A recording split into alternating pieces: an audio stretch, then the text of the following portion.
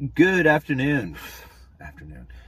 Good morning, everybody. Uneducated economist here. So, yesterday I had a conversation with my friend, and she was asking me how come it is that we don't have stability. Like, how come there's never seemingly to be a stable time for the economy, for jobs markets, for everything. Like, everything seems to be going up or down or whatever, but there's never seems to be like a continuous time of just stability.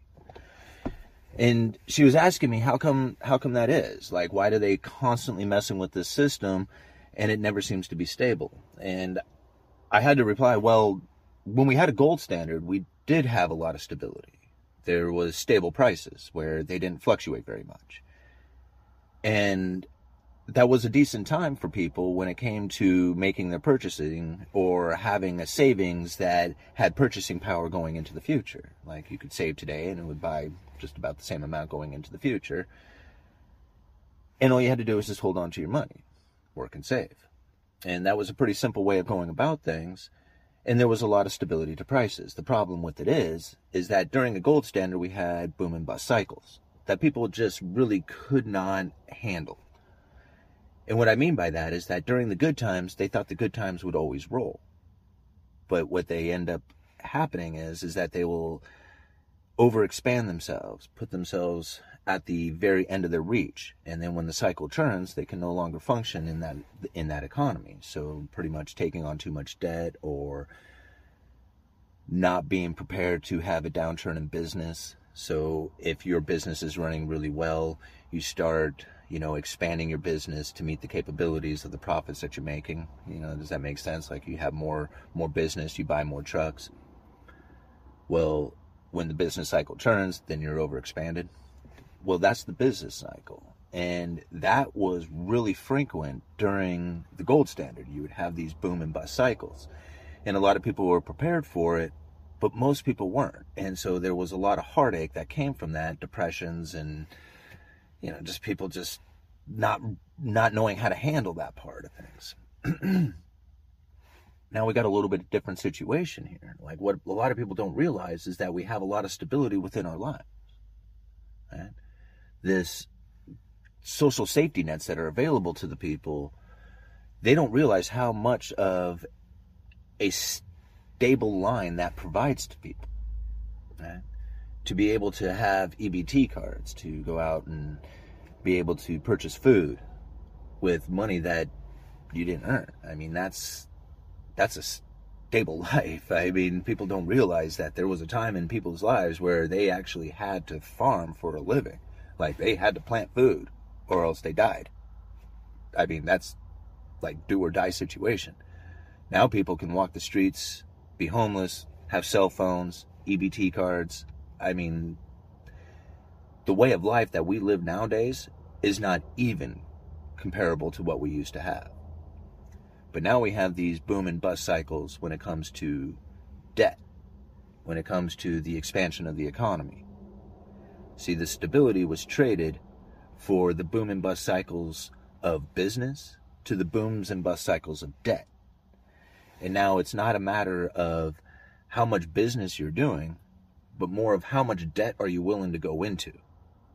And if you're willing to go deeper into debt, then the better life and stability that will be provided for you. Now, on the contrary to that, what you end up having is the inability to service your debt.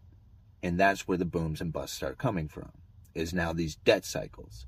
If the expansion in debt continues, everybody's happy. Everybody gets to pay their debts. Everybody gets to expand their businesses. But when you have a contraction of the debt, then you have the bust cycles. So it's no longer left to the market to decide on when the cycle is going to take place or how long they last or anything like that. The clearing out of the bad debt. When we had a gold standard, it would be very quick. These recessions and depressions would be very short lasting. But now we have debt cycles that are manipulated by the central banking system. And so they can make these debt cycles last very long using quantitative easing programs and the purchasing of U.S. treasuries and mortgage-backed securities, and manipulating the housing markets and all the debt markets that are out there.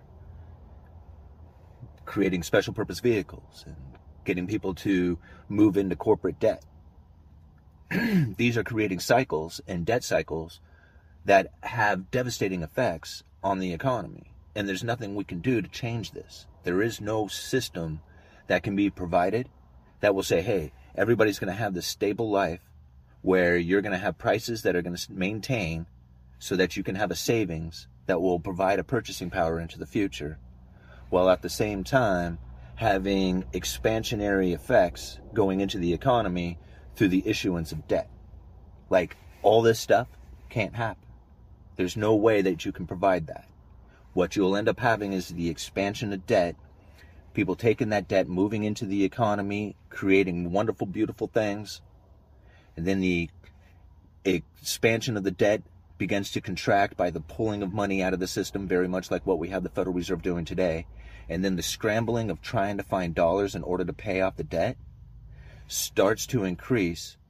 The issuance of defaults starts to increase as people are not able to pay those debts off. The rich who have the cash on hand begin to start buying those assets up for pennies on the dollar. The harvesting of the average person, the slave, the debt slave, is the recessionary effects.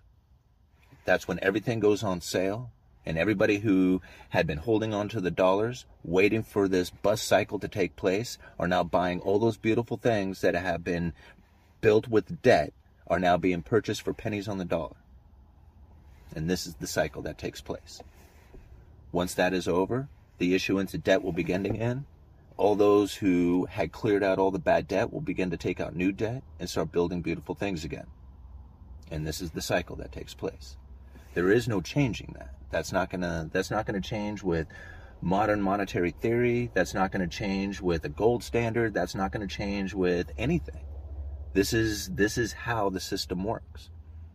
And when you have this expansionary effects, when it reaches its peak, you know it because the separation of classes really begins to take effect. And that's what we're having. I mean, just take a look around. How much complaint is there out there about, you know, how major divide there is and how major inequality there is. All this stuff that people are complaining about. You see it out there every day. Yeah. And it's because of this exact cycle that has taken place. Eventually, what we're going to find is that there's going to be even increasingly more separation between the rich and the poor. And what you're going to find is some people are just going to be incredibly stupid amount of money. And then there's going to be a bunch of people who are on the other side of the wedge who are going to be scrambling to eat. It's going to get worse, like, until this cycle absolutely pops, and then the redistribution happens again where everybody goes under and there's mass bankruptcies and countries are failing and currencies are failing. Yeah, this is going to happen. I mean, how long it takes, what it looks like, I have no idea. But the cycles are not reversible. Like, people seem to think that you can, like, you know, take things back or something like that. It's not how it works. I mean, it's like you can slow it down. You know, you can do things like tariffs and currency controls and different things like that to try and make things like appear to be better than they were. But it's a cycle that's going to, it's like a life, you know. It's like you can't reverse the aging process. It's just going to happen. An educated economist. You guys let me know.